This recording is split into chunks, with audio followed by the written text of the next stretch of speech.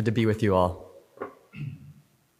Jerusalem, of all cities, has seen its fair share of important guests. The city has the evidence to prove it, too. Take Jaffa Gate, for example. Almost anyone who visits the old city of Jerusalem will pass through Jaffa Gate at least once. The old city is walled with beautiful white limestone walls. In fact, they were built by the Ottomans to be more like a decorative crown than a practical line of defense. They have lots of gates, maybe 7 or 8, I should have counted. All of them are relatively narrow, but beautifully carved. But when we talk about Jaffa Gate, we usually mean a massive gap in the wall. It's wide enough that vehicles and crowds pass easily in and out. But it wasn't always this way. In the early 20th century, the Ottomans and the Germans were buddies, and the Ottomans invited the German Kaiser Wilhelm to visit. They weren't going to make the Kaiser get down from his horse just to go through a gate. Instead, they pulled down the wall so that way the Kaiser could go through with his whole entourage. So for an important guest, the beautiful high walls of Jerusalem were pulled low. Or we could consider the Pope's Road. Before 1964, there was a poor dirt road, just a path that climbed up the valley to the old city of Jerusalem, hugging the side of Mount Zion. There was nothing particularly lovely or special about the road, but plans were made for Pope Paul VI to travel up this road to Mount Zion. So they weren't going to have him, climb up some dusty path. Instead, they built it up and they paved it. Now it's a well-maintained road that carries vehicle traffic in and out of the city. So a lowly road was built up to make way for this honored guest. We all know what it's like to expect the arrival of a guest, right? It takes preparation. We might not pull down walls or pave our roads, but we might clean the house or fix up things, prepare food, plan a day, right? Generally, the more important the guest, the greater the preparations we have to make. And Advent is essentially our work as the church, preparing ourselves for the coming of our Lord Jesus Christ, who is himself true God. It's a very important guest indeed. What could be more important than being prepared for his arrival among us? Our texts are about this, about preparing for his coming. In Mark 1, John the Baptist calls us to prepare for the Lord's coming through baptism and through repentance. And so that'll be the main point of our sermon today. Mark 1's important in another way, though, and I want to talk about that too, because it's the introduction to the gospel. In fact, it's the introduction to the gospel we're going to be reading all year. We're starting a new lectionary cycle, so we'll focus on Mark. We'll read from John and Luke and Matthew as well, but Mark will be the focus this year. So it's a privilege to preach on the introduction to Mark, because beginnings are really important. They set the tone. They draw us in as an audience. They might even give us important information to know for the rest of the story. Consider some of these first lines from famous books, and maybe you'll know some of them. All children except one grow up. That's Peter Pan. Call me Ishmael. That's Moby Dick. It's a truth universally acknowledged that a single man in possession of a good fortune must be in want of a wife. It's Pride and Prejudice. Mother died today. That's Camus' The Stranger. Or there was a boy called Eustace Clarence. There was a boy called Eustace Clarence Scrubb, and he almost deserved it. That's Lewis in The Voyage of the Dawn Treader. And not only are these engaging lines, they're giving us key information that show us how to interpret the story that's to follow. And the gospel writers were good writers too, even Mark. And their introductions are like keys that unlock the significance of their message. So how does Mark begin?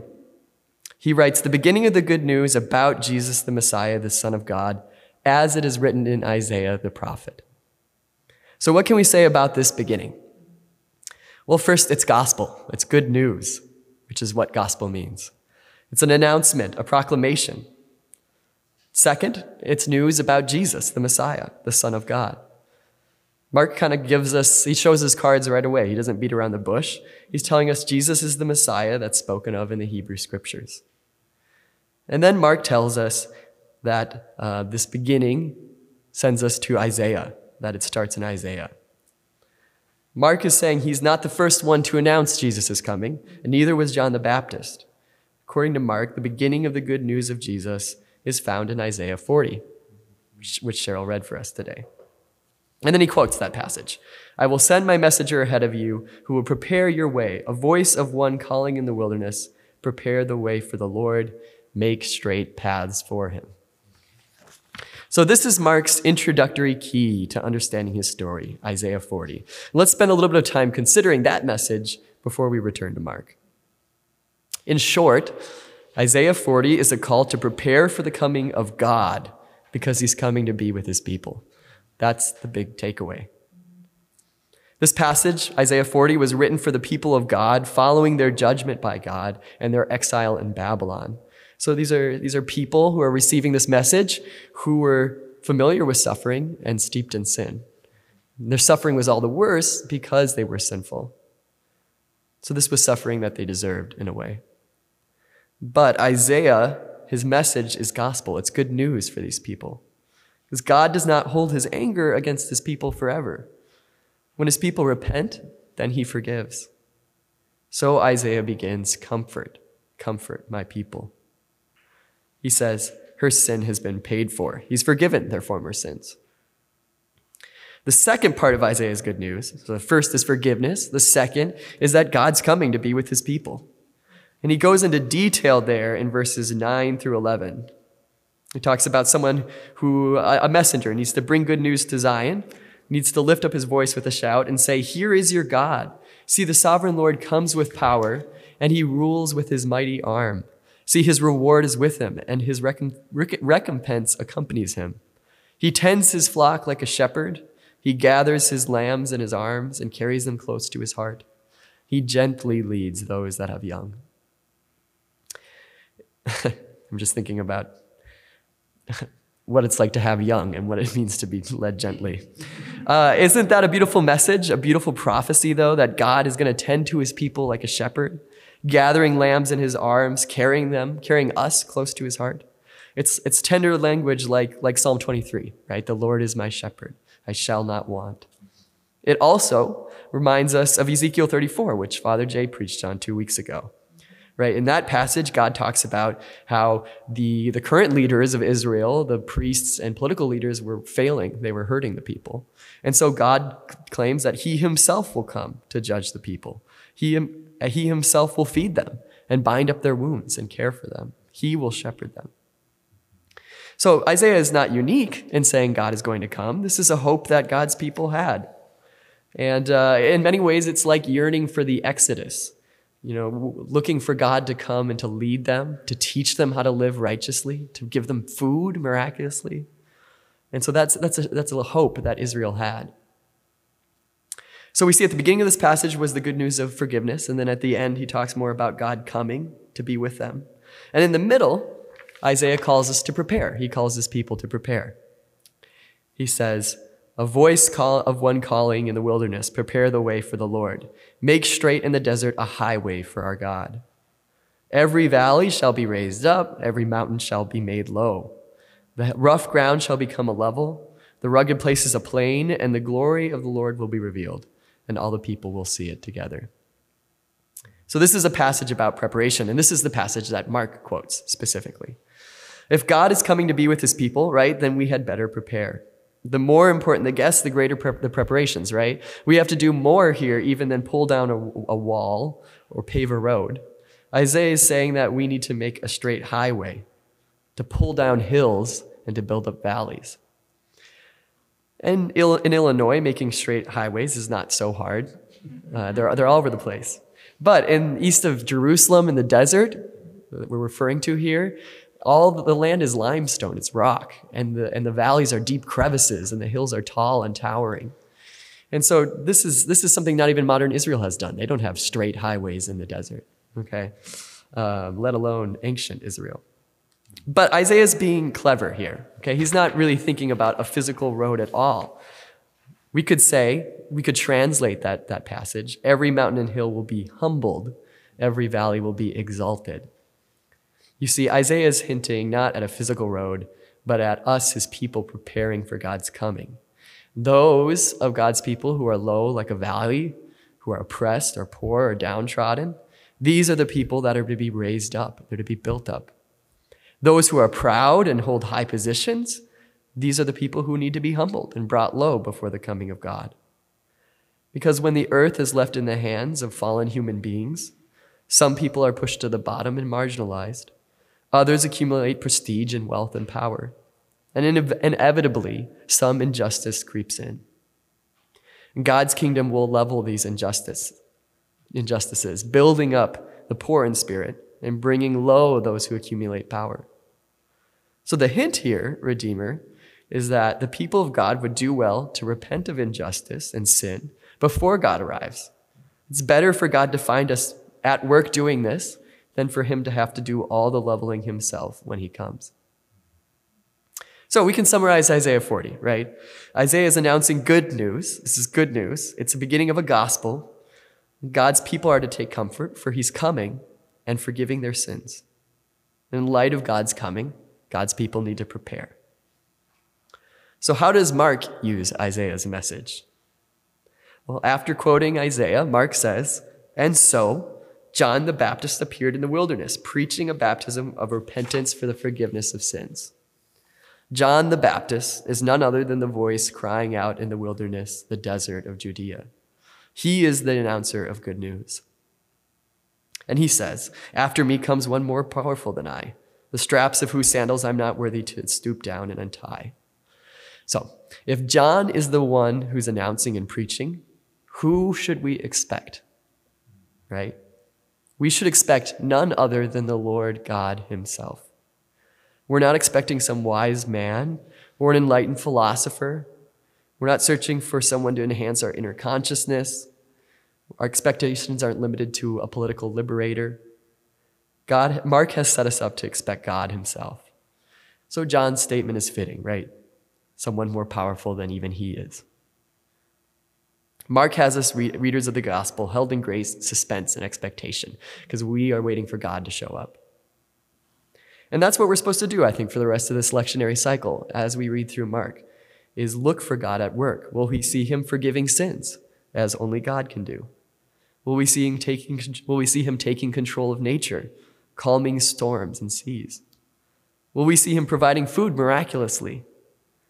Or maybe humbling the proud and lifting up the lowly? Will we see him appear in his glory as he did on Sinai? This introduction is not unimportant or incidental. It's a key, right, to understanding Mark. And it's a key to understanding who Jesus is. It's a clear declaration that Jesus Christ is divine, that he's God. So let's keep this in mind as the lectionary takes us through Mark this year. So then what does John call us to, right? If God is coming, how do we prepare? And John's message is for us because we too are awaiting God's return. Jesus came, and now we wait for him to come again. Well, preparing is really what waiting in Advent looks like. And John is calling us to baptism and repentance. You see, this is just the start. There's a lot of things we need to do to lift up the lowly and humble the proud. But this is the beginning of the lectionary year, and this is the start of the Gospel of Mark. So John's not teaching us how to build the whole highway. He's just giving us the first steps. That is baptism and repentance. Baptism, we'll start there, is the introduction to the Christian life. Do you ever think about how leveling baptism is? It's a one-size-fits-all entrance into the people of God, right? The text says that the whole Judean countryside was coming to John to be baptized. So we should imagine Pharisees and tax collectors, soldiers and zealots, merchants and widows. When it comes to baptism, there's no first class or economy. There's no young or old or this race or that nationality. There's just people before God in baptism. And because of that, I think it's both humiliating and exalting. It does both. You know, if you've been baptized, you pass through the same waters as Pope Francis and Joel Weber, Thomas Cranmer and Aidan McCarthy, Mother Teresa and Dana Harris. So depending on how you look at it, it's supremely humbling or supremely exalting. And I think for some of us who are thinking about baptism, especially if you haven't been, it can feel that way. If you've been following Jesus and you've been going to church, you might think, aren't I a Christian? Do I need to be baptized to be saved? Do I have to admit to people I haven't been baptized yet? It can feel humbling to need to do that. Okay, but there's only one starting line for the Christian race. And it matters not whether you're 1 or 100. This is the door that God invites you through to the banquet of the Lord. On the other hand, you might wonder if you're really ready. Are you pure enough? Do you live a good enough life? Do you know enough theology? Or does your kid know enough theology? But this is a first step. This is an introduction, not your entire journey. And so, we're being invited to embrace the honor and the exaltation of baptism. You let the water of baptism lift you up and carry you forward. So in short, John calls us to be baptized, but he also calls us to repentance. And so whereas baptism both lifts us up and humbles us, repentance just humbles us. Nothing cuts down our mountains of pride and hills of self-righteousness like repentance. And why is repentance so humbling? I mean, it's relatively obvious, but just to say it, it forces us to consider what we did wrong, to consider our sin. We've got to admit that we're responsible for wrongdoing, both in what we've done and what we've left undone. We have to recognize that our individual sins join with other sins and form structural sin in communities and nations and the world. There's no area in our lives, in my life, Redeemer, for you to look where you won't find sin.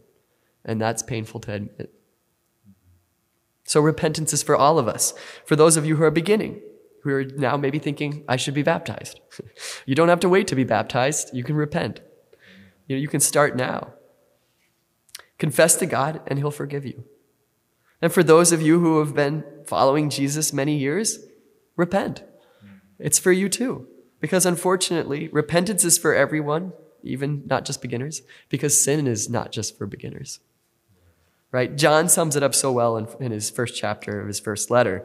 If we claim to be without sin, we deceive ourselves and the truth is not in us. If we confess our sins, and this is gospel, he is faithful and just and will forgive us our sins and purify us from all unrighteousness. I like to think of repentance with faith. It's one of the 2 feet that carry us forward on the way, the Christian way, on our walk following Jesus. There's baptism and there's repentance. Repentance and faith. Because in verse 15 of Mark, which is just a little bit after our passage, Jesus will say, the kingdom of God has drawn near. Repent and believe the good news. That's it. Repent and believe. That's repentance and faith. So if you're interested in following Jesus, you want to begin your walk with God, then repent and believe. If you've been walking with God for years, maybe you're aware of sin in your life, then repent and believe in God. If you're eager to further the kingdom by leveling injustice, then you start by repenting and believing. So this Advent season, I'd encourage you to consider baptism, especially if you haven't been baptized before. And I'd encourage all of us to make a practice of repentance. Let not a day go by when you don't take a step with the foot of repentance.